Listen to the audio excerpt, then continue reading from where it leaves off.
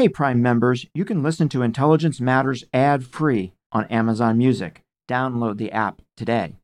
This spring, if you'd rather spend time enjoying your lawn instead of trying to keep it alive, there's good news. True Green is the easiest and most affordable way to get a beautiful lawn. All you have to do is water and mow, and they'll do the rest. Weed control, fertilization, aeration, and even some things you might not even think of. They'll do all of it, while you can do literally anything else. With True Green, you can have your lawn looking as good as a putting green. That's not hyperbole. True Green is the official lawn care treatment provider of the PGA Tour. True Green offers a satisfaction guarantee, and they have a verified best price promise, which guarantees you the lowest price with no compromise on quality. You do you. Let True Green do your lawn care. Visit truegreen.com to get the best lawn at the best price with the best people guaranteed. Worried about letting someone else pick out the perfect avocado for your perfect impress them on the third date guacamole? Well, good thing Instacart shoppers are as picky as you are. They find ripe avocados like it's their guac on the line. They are milk expiration date detectives. They bag eggs like the 12 precious pieces of cargo they are. So let Instacart shoppers overthink your groceries so that you can overthink what you'll wear on that third date. Download the Instacart app today to get free delivery on your first 3 orders, while supplies last. Minimum $10 per order. Additional terms apply. This is the Intelligence Matters Podcast with former acting director of the CIA, Michael Morell. Sponsored by Raytheon. I believed that once we were convinced the Russian government, at the personal direction of Vladimir Putin, was behind the hacking of the DNC, that we had to tell the American people before the election.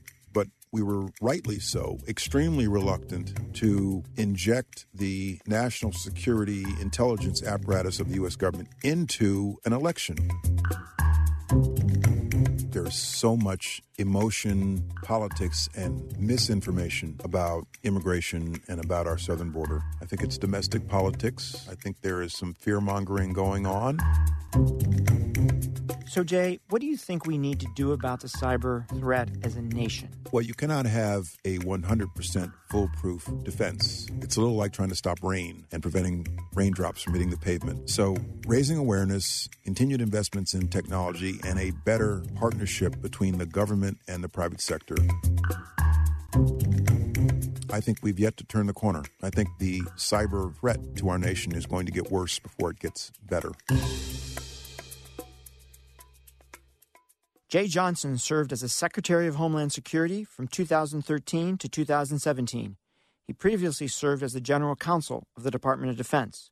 Jay is currently a partner at a law firm, and he is a regular commentator on national security issues on a variety of media outlets.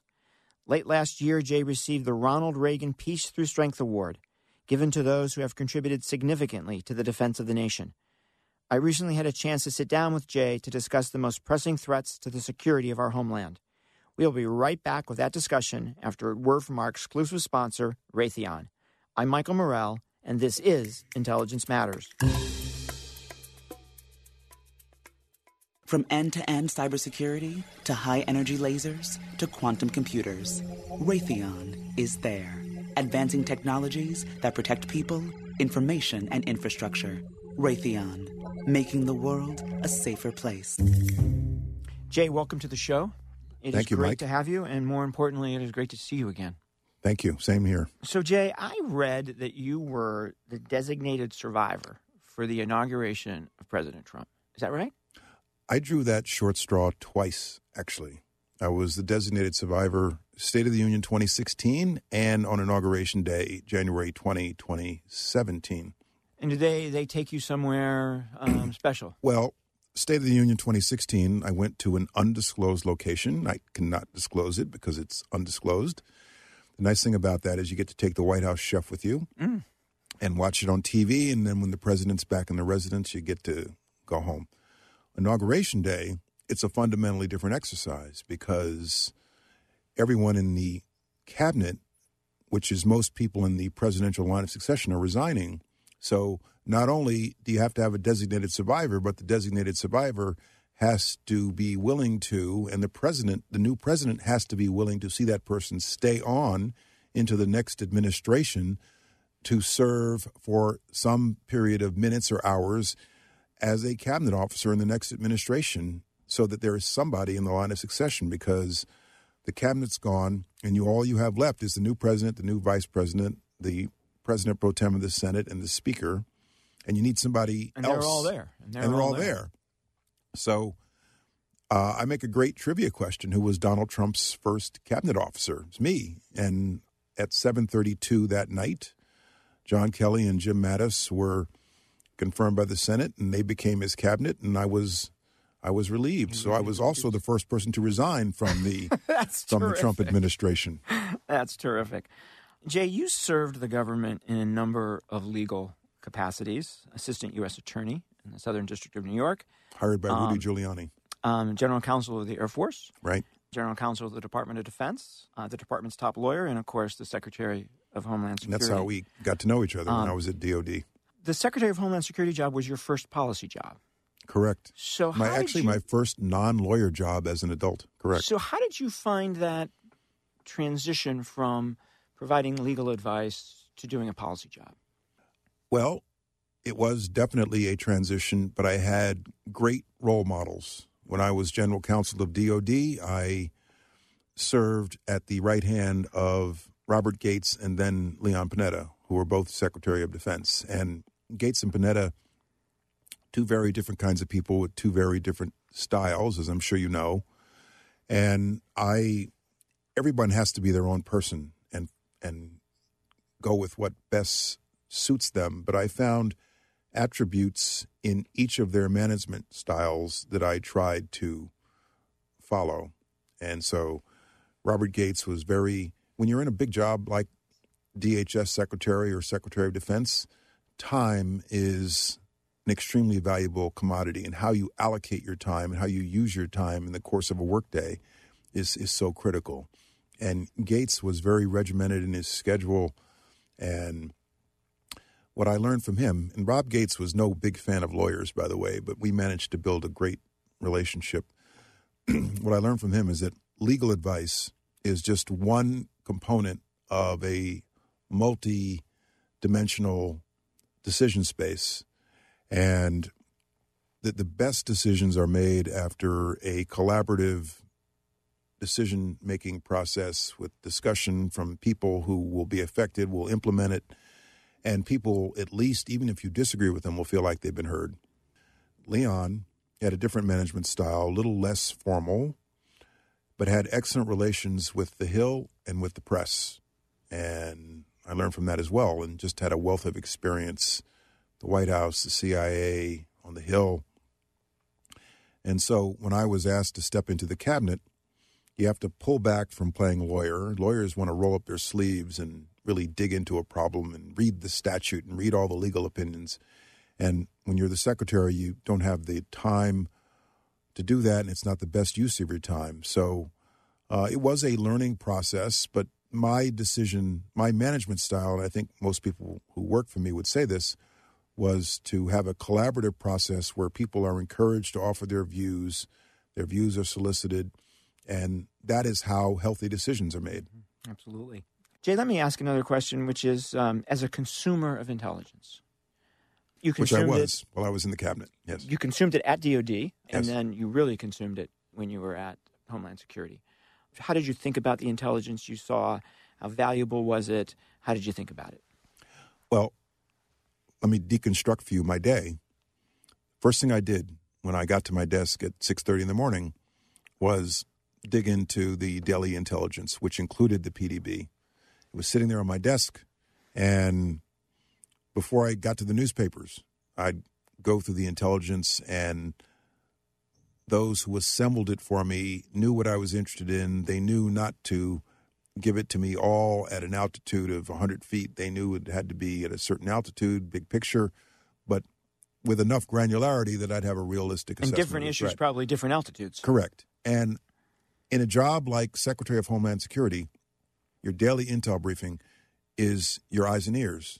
And if you don't consume it, you're flying blind. It's like trying to fly an airplane with the windshield fogged up and the instruments are all down. And so I'd read it, and then I would sit with the intelligence briefers who would go back over the book with me to make sure that I got it in case I wasn't reading it that closely. That was also my opportunity to ask questions. Occasionally, as you know, there'd be an agency assessment and there might be a dissent from another agency. And what I was fond of doing over time was I'd say, all right, bring the analyst up here. I want to talk directly to the analyst that wrote that report, and I want to talk to the analyst that wrote the dissent. And you'd find out there isn't really such a disagreement. It's just maybe a matter of what assumptions can be drawn from it. But it was very, very valuable to do. And then if I had time, I'd read the newspapers.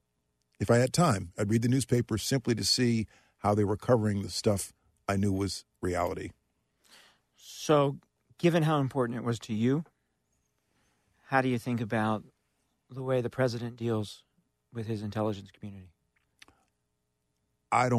It is not wise to simply disagree with your intelligence community. That's like saying, I'm going to fly this airplane without my instruments in my windshield and just on my own instinct of which way is north, which way is south. That is a dangerous position to be in. You as I said, your intelligence, the intelligence community is the eyes and ears of someone who operates in national security. You're just not in a position to know it all from watching cable news or open source information. And as I said, when I was in office, the intelligence was the reality. The open source public information was simply how the press was covering what I knew to be reality. Mm-hmm. So it's vitally important. Jay, before we jump into the issues of the day, I wanted to ask you about the fall of 2016. We now know where President Obama came out on the question of how much to tell the American people about what you all knew the Russians were doing in terms of interfering with our election. Where were you in that debate? What did you think that we should have done with a full realization that this was an extraordinarily difficult decision? I believed that, first and foremost, once we were convinced that the Russian government, at the personal direction of Vladimir Putin, was behind the hacking of the DNC, that we had to tell the American people before the election, and that it would have been unforgivable to not disclose that information prior to the election so that the voters would be aware that there is a foreign effort to put a thumb on the scale of our democracy. And so, as you know, from your experience, Mike, the realization of something does not necessarily come overnight with the flick of a switch. There was a rising tide of intelligence that began in the early summer that led to the realization and the conclusion by late summer that the Russian government was behind this. And then there was the debate about what to do about it and who would issue any statement. That took some time. It was not an easy decision. We were in an unprecedented environment. We had never faced this before.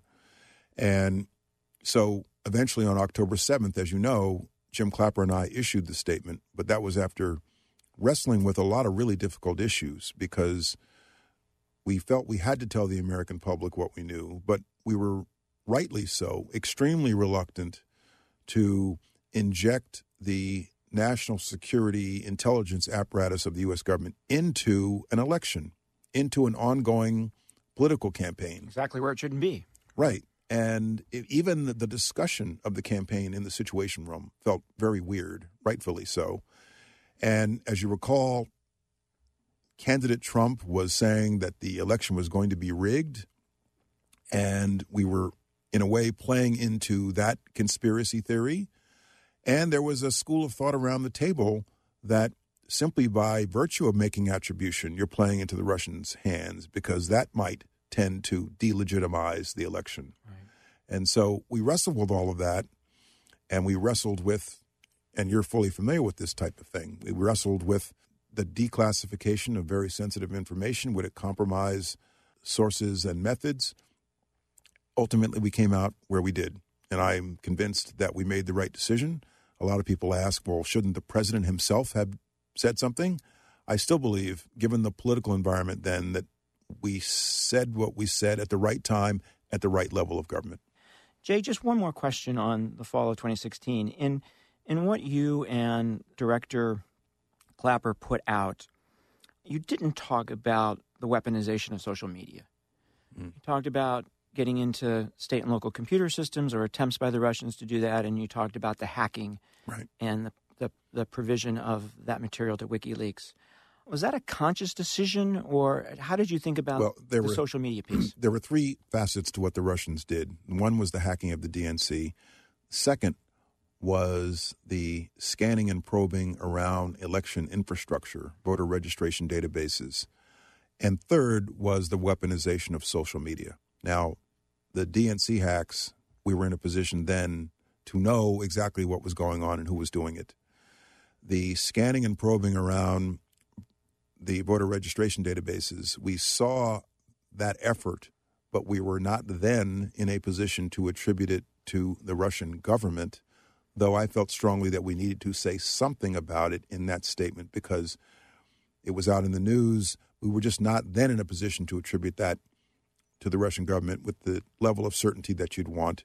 And then the social media effort was something that then we were only beginning to get our arms around. And I still believe that to this day, in 2019, we still don't fully understand the extent to which the Russian government invaded social media to influence the election. I still think we're trying to get our arms around that. But that was something then that we were just beginning to see, and we were not in a position to formally attribute it to them. Jay, let's switch gears a little bit to talk about some of the key Homeland Security issues of today. And I think the place to start is the southern border. As Secretary of Homeland Security, you were responsible for securing that border.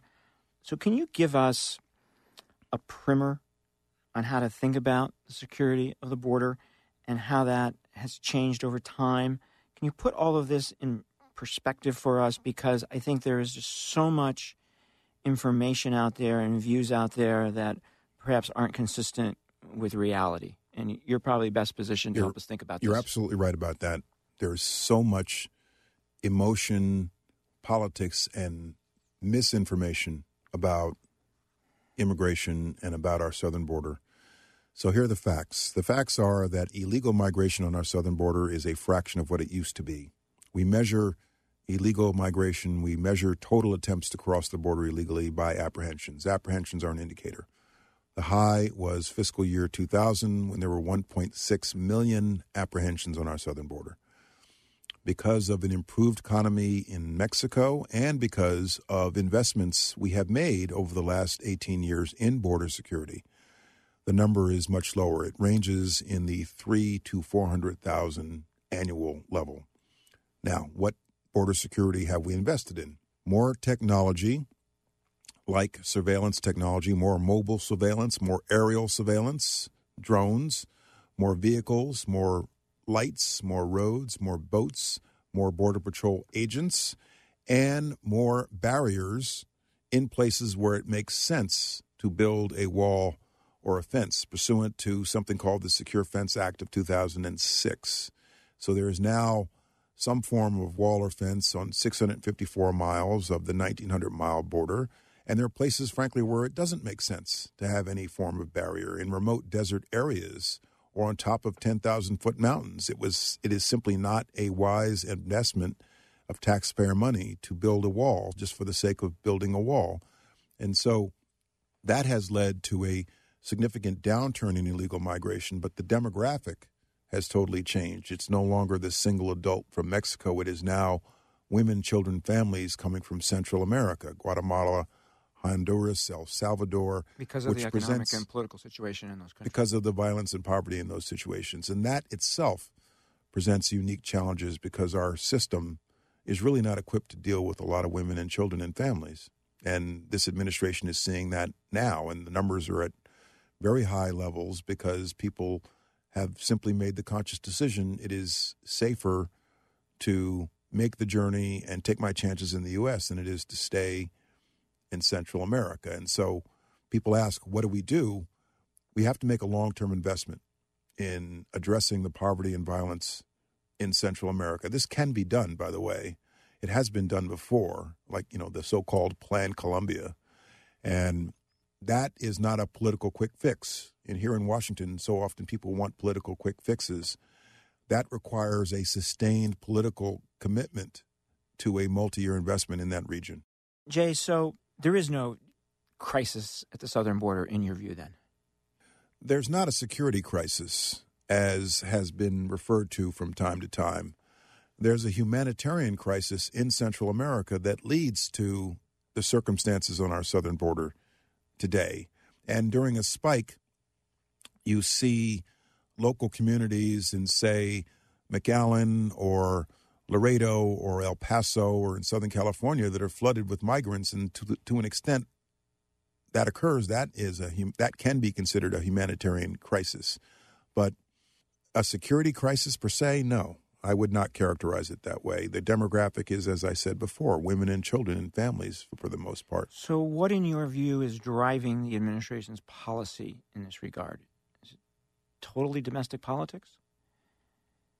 Probably, yes. I think it's domestic politics. I think there is some fear-mongering going on. The immigration issue is, I've wrestled with a lot of different issues in public office, a lot of different issues, Guantanamo Bay, drone strikes, gays in the military, the repeal of Don't Ask, Don't Tell, cybersecurity, cyber attacks, Russian hacking into our election in 2016. Immigration is the most difficult. I found immigration to be the most difficult, intractable, emotional, politicized issue. And unlike a lot of other issues, there's simply very, very few politicians in Washington willing to occupy the middle ground.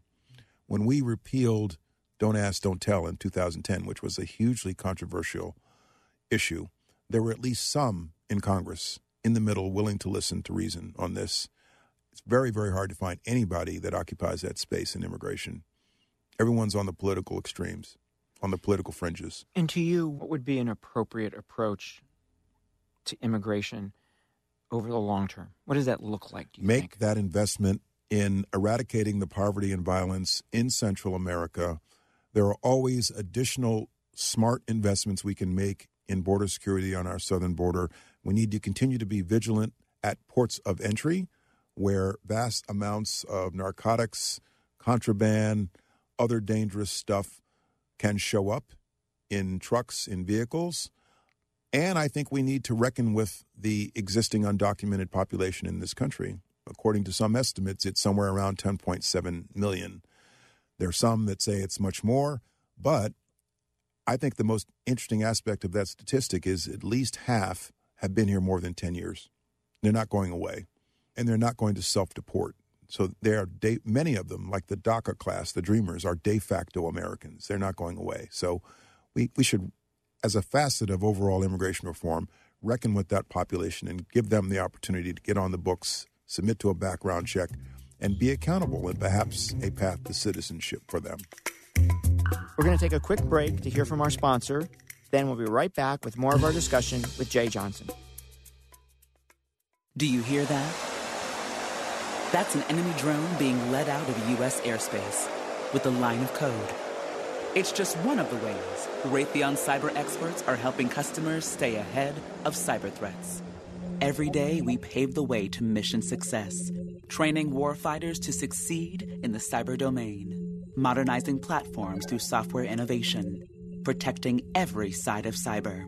Raytheon, making the world a safer place. Jay, at this year's worldwide threat testimony, the DNI, Dan Coates, and other leaders of the IC put a significant emphasis on the cyber threat. I think they talked about it more than they talked about anything else. How it's growing in terms of numbers of adversaries, the growing sophistication of those adversaries, and the breadth of attacks. Everything from espionage to influence operations. So I want to ask you a couple of questions about that. And the first is, what was the role of DHS on cyber, and how does it compare to others in government, such as NSA and the FBI? So in the prior administration, I thought we did a pretty good job of trying to spell out what the respective roles are in something called PPD 41. You may remember it. And basically what it says is that the Department of Homeland Security is and should be responsible for what we call asset response. And law enforcement, specifically the FBI, should be responsible for threat response. So the way I used to describe it in speeches is the FBI director is the cop. You call the cop when there's been a cyber threat, and I was the fireman. You call DHS to help put out the fire, deal with the forensics, deal with the preventive measures for the next attack. And then, of course, the intelligence community is responsible for intelligence collection, and our military, our Title X agencies are responsible for helping to secure national security networks and offensive cyber capabilities. So that's how I see it. And I think those roles are relatively clear. Now, what tends to happen is each new administration wants to try to rethink all of that, and so it gets muddled and confused. So you think it's a little muddled and confused now? I do. But the essential role of the Department of Homeland Security is to help government and the private sector root out bad actors, patch vulnerabilities, educate the public on the cyber threat, and increase awareness and minimize risk. And how did you see your capabilities with regard to the role that you were asked to play grow over time? Were you getting the talent that you needed to be able to do that? Question. What did that look like? So when I came to DHS, I was not steeped in cybersecurity. I was the lawyer at the Department of Defense. NSA is part of the Department of Defense, and we had, during my entire 4 years there, really good top lawyers at NSA. And so I did not really immerse myself too much in this. I found that was inescapable once I became Secretary of Homeland Security. I just had to learn this subject. I came to DHS saying that counterterrorism was the cornerstone of the Homeland Security mission. And by the end of my 3 years, I was saying that cybersecurity should be the other cornerstone of the Homeland Security mission. And I was pleased that Congress just passed legislation to create a separate agency within DHS responsible for cyber security, the Cyber and Infrastructure Security Agency, I think it's called. There needs to be an agency for cyber security. And so I saw my role in cybersecurity greatly expand while I was in office. So, Jay, what do you think we need to do about the cyber threat as a nation? I mean, if you step way back from it. And in particular, what do you think the government's role should be? And what is the role of the private sector? And how should those two things connect? The government's role is preventive. It's defense, but it's also offense, responding to attacks.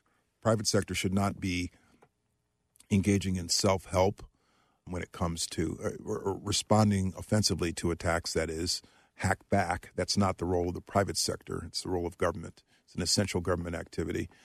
There's a lot we can do in the private sector. Cybersecurity is essentially a private-public partnership. And so what I like to preach is, first, when it comes to cyber attacks by nation states, the first and foremost line of defense is creating sufficient deterrence on nation states so that it becomes cost prohibitive to engage in this type of bad behavior.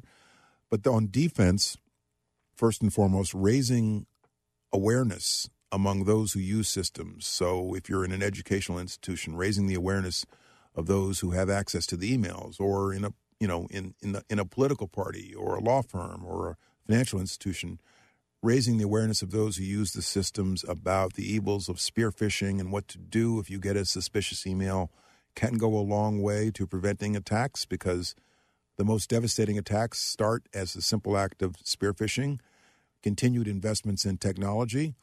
And you touched on this a minute ago. Within government, we need to do a better job of recruitment and retention of cyber talent.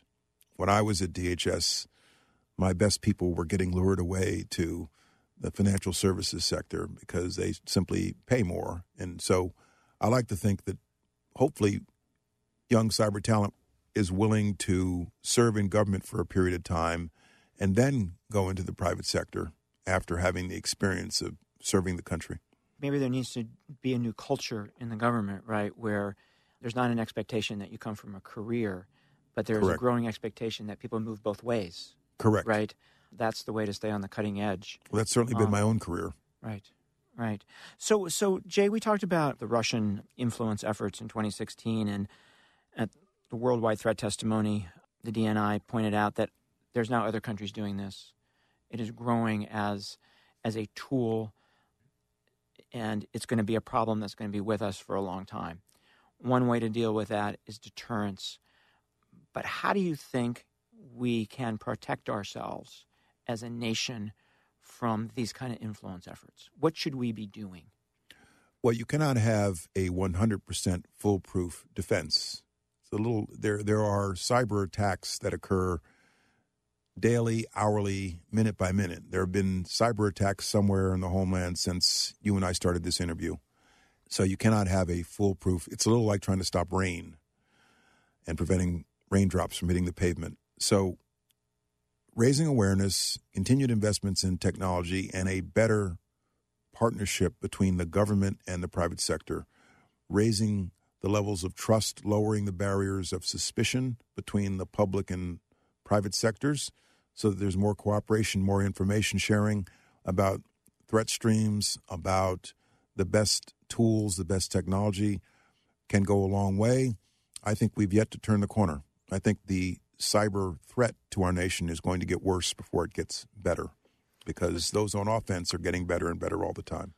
So on the influence question, right, on people using social media and other methods to try to influence us, deterrence is an important piece of that, right? Yes. Convincing Putin and others that they Correct. can't get away with this. But are there things that we should be doing as a government that perhaps we're not? Ukrainian government, for example, has a weekly program where they come out and they say, here's what the Russians are trying to get you to believe, right? Are there different tools we should be using here to try to deal with the influence problem? Well, certainly outing the bad actor, exposing the bad actor is important. Second, I think we have to be very careful when we're talking about influence campaigns, fake news, the promulgation of extremist views, for the government not to get into the business of regulating, editing, or filtering speech in a free and open society. They do that in other countries. We should not do that here. So we have to be very careful not to go down the road of having our security agencies in particular in some way blocking content that they deem to have a foreign origin to it, or blocking content that is deemed fake news. Just think what some government officials would do with that power if they were given it. So to a large extent, I think it's up to those who are social media providers, internet service providers, to self-regulate. I also am a big believer in a new product out there created by a pioneering journalist, Stephen Brill, called NewsGuard. NewsGuard is like a good housekeeping seal of approval on a piece of information. And so green, yellow, red. Green means this is something that is reliable, trustworthy. Yellow means caution, it's not always the best. And red means this is total fake news, it's unreliable and untrustworthy. And it's up to the social media provider to place that emblem on the information that we receive so that the public is more scrutinizing of the information they receive. Jay, a couple of final questions. Homegrown violent extremism, which is the biggest terrorist threat that we face in America today. What is DHS's role with regard to that issue, and what do you see as the key to mitigating that threat? It's a very interesting question. Just in my time in the Obama administration, I saw the terrorist threat to our nation evolve from what you and I would refer to as terrorist-directed attacks to terrorist-inspired attacks, where the terrorist is not someone who is part of an armed group in military terms, not someone who trained with a terrorist organization who comes from overseas, but someone who is right here at home, who is the so-called lone wolf, inspired by something they see or read on the internet.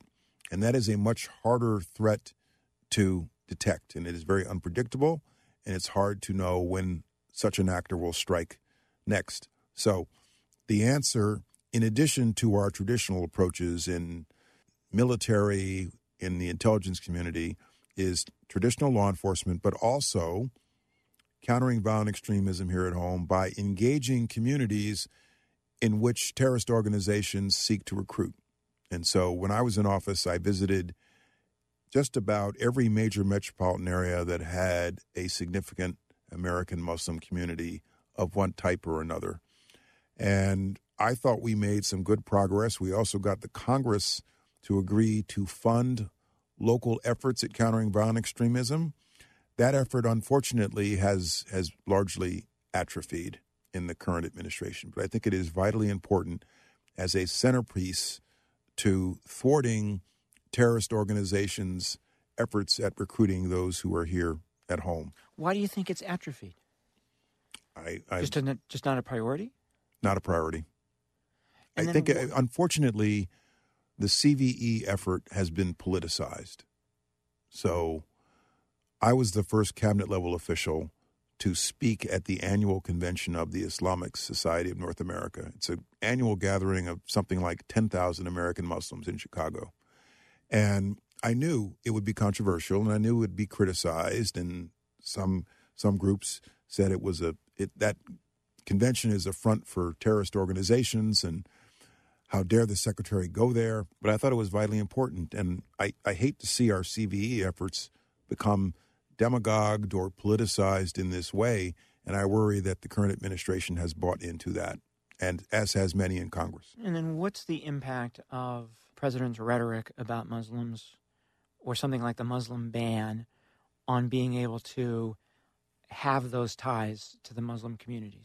I think it directly affects it and compromises it. So the day President Trump, who was then candidate Trump, announced that he wanted to ban all Muslims from immigrating to this country, I was at a mosque in Northern Virginia on one of my CVE engagements.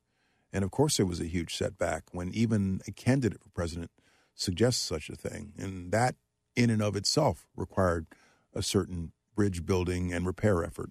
Jay, a last question, but maybe the most difficult one. Politics in America. You've mentioned it a couple times as getting in the way of good policy. I know you're not a politician. I know you don't study politics, but I'll admit that I study politics. You've worked in this town. Mm-hmm. You've worked with a bunch of politicians. How do you think we got ourselves here? And more importantly, how do we get out of this?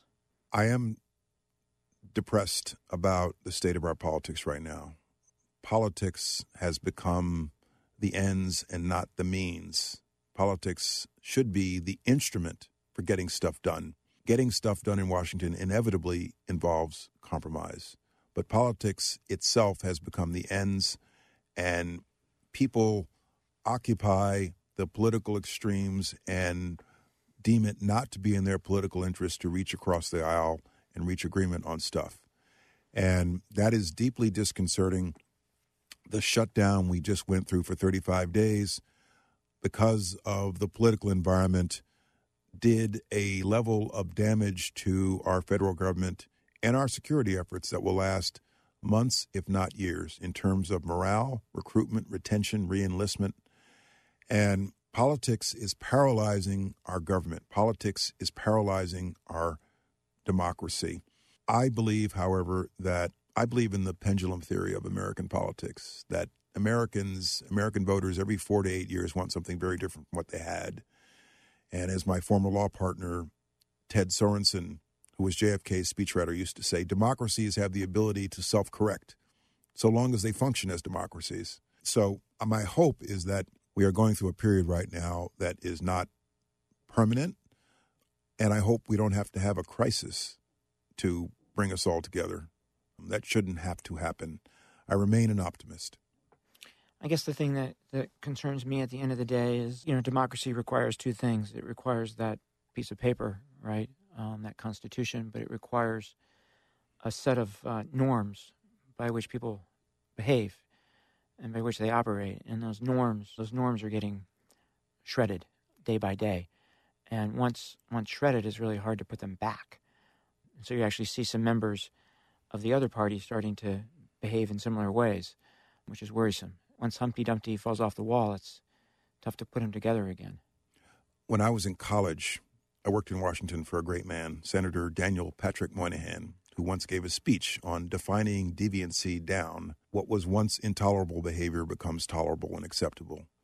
I hope that we have not seen a permanent degradation of our civility, of our political rhetoric in this country.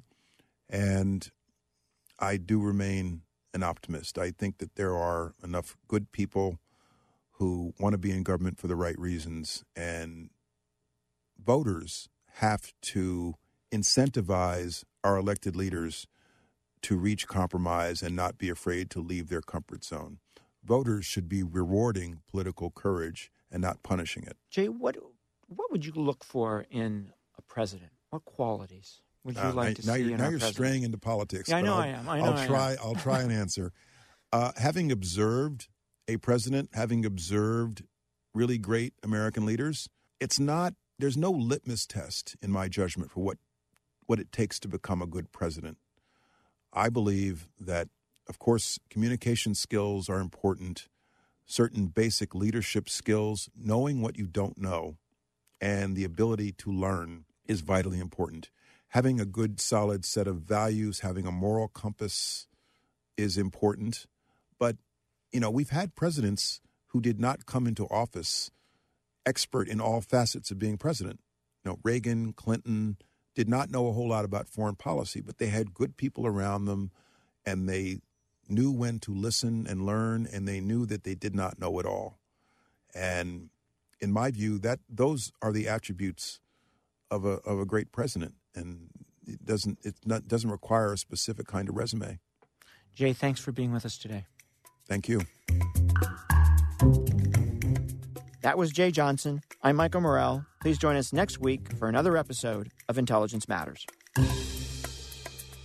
This has been the Intelligence Matters podcast with former acting director of the CIA, Michael Morell. Sponsored by Raytheon. The podcast is produced by Olivia Gassis, Jamie Benson, and Claire Himes. If you haven't already, subscribe, rate, and review wherever you download podcasts. You can follow the show on Twitter @IntelMattersPod and follow Michael @Michael J. Morell. Intelligence Matters is a production of CBS News Radio.